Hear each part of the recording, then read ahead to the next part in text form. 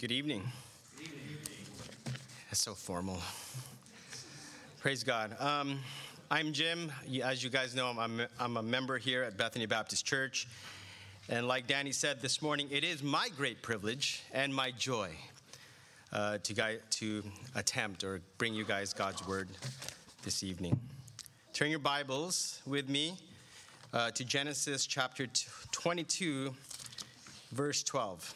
If you're using the Pew Bible, it's page 16 on that hardback Bible in front of you.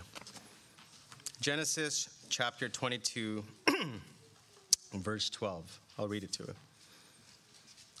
And then he said, "Do not lay a hand on the boy or do anything to him. For now I know that you fear God, since you have not withheld your only son from me." This is God's word. Thanks be to God. May the word of the Lord dwell with us richly. Let's pray. Father, I'm praying, Lord, that you would speak to our hearts and encourage us, Lord, by seeing you through the pages, Lord God, of Genesis and through the other scriptures that surround this passage and explaining to us, Lord God, what we need to know about you. And I'm praying, Father, that you would move our hearts towards you, that you would make things, Lord, that are not clear for the congregation, and that, Lord, ultimately, you would be the one that gives me the power and that you would speak through me. In Jesus' name we pray. Amen. Have you ever considered something deeply? Like buying a new car, or perhaps who you were going to marry, what to have for dinner? You think about those things that you've considered deeply. As you think about them, what happened? I mean, did you take action after you considered it? What about those thoughts, about the thoughts that you thought? What about them that led you to take action? Have you considered God? Have you thought about him deeply? And have your thoughts about God ever spurred you to action? Has he ever inspired you to take something up? And have you ever been commanded by him as you considered him and obeyed him? Reading Genesis chapter 2:12 calls us to consider a few things. Now, for the sake of time, we can't go through much of the background. If you're interested in what makes Genesis chapter 22 so interesting, read all the preceding chapters behind it. I mean, you can start all the way in chapter 3, but if you don't have time, chapter 15 is good enough. So there's plenty to unpack. Let's jump right into the main goal of the text. The main goal of our text this evening is consider God, or fear him, and let that move you to give him all that you've got. Again, consider God and fear him, and let that move you to give him all that you've got. And we do this in two ways. By one, knowing God, and number two, obeying God. So let's consider this together and what's happening in the story. Number one, knowing God. So it leads us to ask the question, what does this text tell us that we should know about God? Well, God tests faith. And how do we know this? Because if you go all the way back in context, 22:1 says this: "After these things, God tested Abraham." And if you're asking about what things, well, precisely all the things that happened in the preceding chapters. Again, I urge you to read it this week. I promise you it'll give you tremendous insight about God and his character. So how do we know that God gives faith or that God gives faith and actually test it? We can see this story attested by the writer of the book of Hebrews. The book of Hebrews writes in Hebrews 11:17 saying, "By faith, Abraham, when he was tested, offered up Isaac.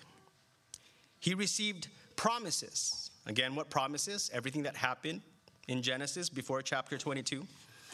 "And yet, he was offering his one and only son, the one to whom it had been said, 'Your offspring will be traced through Isaac. 1 Peter 1 promises that you are being saved through faith for a salvation ready to be revealed in these last times. See, you were chosen for obedience, to be sprinkled with the blood of Jesus. And then what happens? It goes on to say, you rejoice in this. And even now, for a short time, if necessary, you suffer grief in various trials, so that the proven character of your faith, more valuable than gold, which, though perishable, is refined by fire, may result in praise and glory and honor at the revelation of Jesus Christ. Praise God, he has given you faith rather than gold. Faith is more precious. And just like gold, God refines the faith he gives you with trials to prove the genuineness of your faith. See, your faith given by him, tested by him, and proved by him gives him glory. So don't lay a hand on the boy or do anything to him, for now I know that you fear God. Did God know that Abraham would actually go through with it, the sacrifice of his son? I think the short answer is yes. And while there's much to say on this topic, if so, then why test his faith? Why test it if he already knew the outcome? Well, I'll give you the short answer again for the sake of time. Jesus, or God, is the author and the perfecter of your faith. Jesus gave you faith in like a master artist working on a masterful work of art. The masterpiece inside this master's mind is not complete until the brush is put to the canvas and is colored. See, the concept is made visible. Consider what God says in about Abraham again in Romans chapter 4, verse 20. He did not waver in unbelief at God's promise, but was strengthened in his faith and gave glory to God because he was fully convinced that what God had promised, he was also able to do.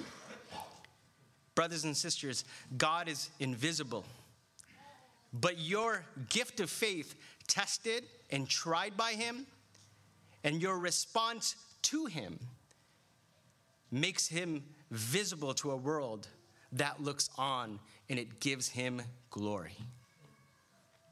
Now let's look at our second point. First point was knowing God. Our second point was obeying God. And the sub point is man considers God and is moved to give God all that he has. Look at what it says. Since you have not withheld your only son from me. I can only imagine what the conversation at the breakfast table must have been like when Abraham broke the news to Sarah about what God had told Abraham to do with Isaac. I know what my conversation would have looked like with my wife if God told me to sacrifice Joshua. He wants you to do what?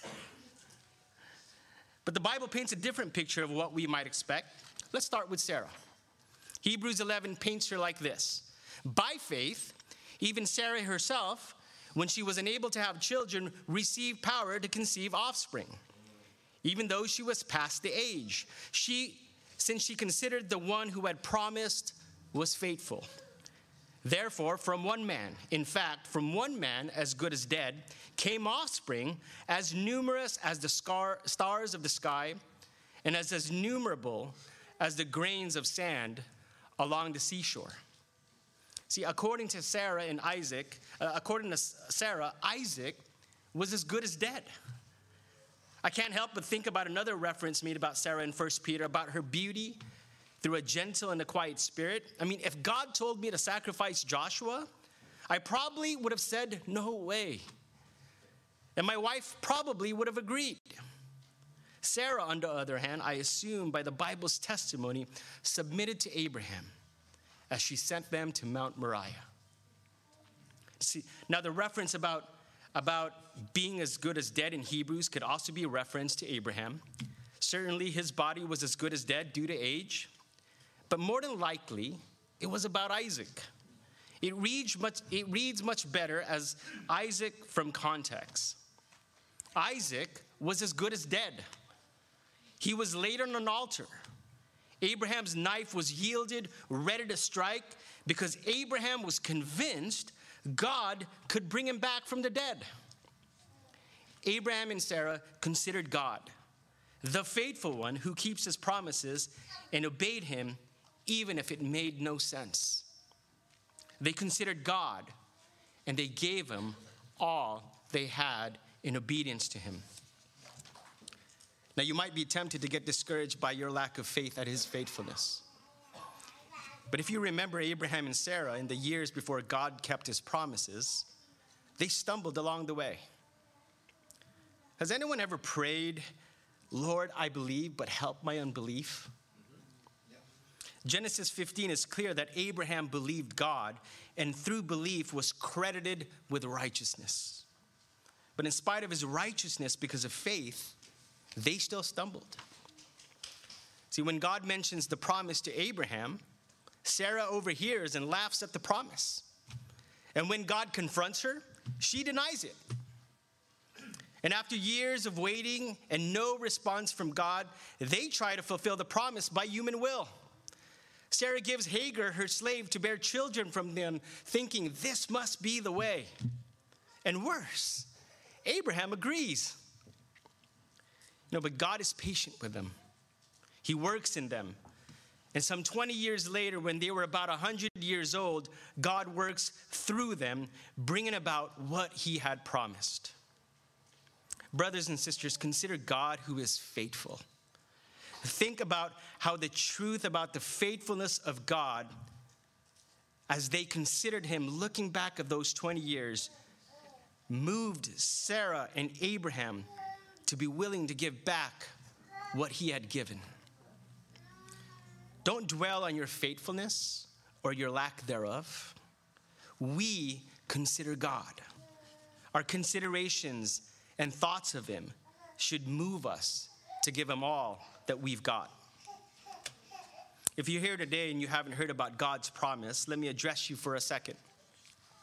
In this story, we are told that God tested Abraham. But let me ask you, can God's love be tested? See, when God told Abraham to sacrifice his one and only son, the reason he didn't allow Isaac to be sacrificed was because God promised Abraham that through Isaac would come a nation. And from this nation, a promised son, God's one and only son. God himself, Jesus, the second person of the Trinity, became a man and took on flesh. Why? Because you and I were made to worship God and to love him with all of our hearts and soul and mind and strength. But because of sin, we have chosen our own path, loving ourselves, worshiping ourselves. And because of this, God has condemned those who rebel against him like this to hell. He has condemned all of us to hell. But in his great mercy promised long ago, before Abraham ever received promises, God promises that his son would come to this world to live the life that we should have lived and die a death we deserve on the cross. He did this so that whoever would have faith and trust in the promise would receive new life and live with God forever in the world to come. He's calling you today to repent and to turn from your sin and trust in Jesus. If you have more questions about this, please talk to me or any one of the pastors here or any member here, and we'd be happy to tell you more about Jesus Christ and the promises made by him. Brothers and sisters, let me close by encouraging you as we are called to consider how to stir one another up to love and good works. Let me encourage you to also consider God in Jesus Christ. Abraham took a knife to slaughter his son, and God stopped him. Isaac wasn't good enough. But through Isaac comes Jesus, the Messiah, and this Jesus who, for the joy set before him, endured the cross. God did not stop the slaughter of his son because God's love was tested and he has passed the test. He gave his son Jesus. He gave you all that he had from eternity past. Jesus, his love for God was tested as he endured the cross and passed the test. He was obedient to the point of death, even death on a cross. Now consider your own salvation through his death and the faith that was given to you that you now have. You will be tested, and you too will pass the test. Our present suffering, it's real. It's painful. And in no way am I trying to diminish the earthly sorrows we feel. The very real prayers of lament, the anguish, it's all real. The trials, the waiting. But God is allowing it because as we endure and as we obey, you and I prove to a watching world that God is real and he's worth it. Therefore, we do not give up. Even though our outer person is being destroyed, our inner person is being renewed day by day. For our momentary and light affliction is producing for us an absolutely incomparable weight of glory. So, brothers and sisters, we don't focus on what is seen, but what is unseen. For what is seen is temporary, and what is unseen is eternal. Consider God today, faithful and true. Obey him, endure to the end, and give him all that you've got. Let's pray. Father, we thank you, Lord, that you sacrificed your son Jesus for us, Lord God, that we might have this hope. And that, Lord God, through him, Lord God, we can actually really believe in you and hope in you, Lord God. And our considerations of you would move us, Lord God, to obey you, to pursue you, and to be passionate for you. I'm praying, Lord, that we would consider you this week and fear you and have our thoughts dwell on you so that it would move us towards you. In Jesus' name we pray. Amen.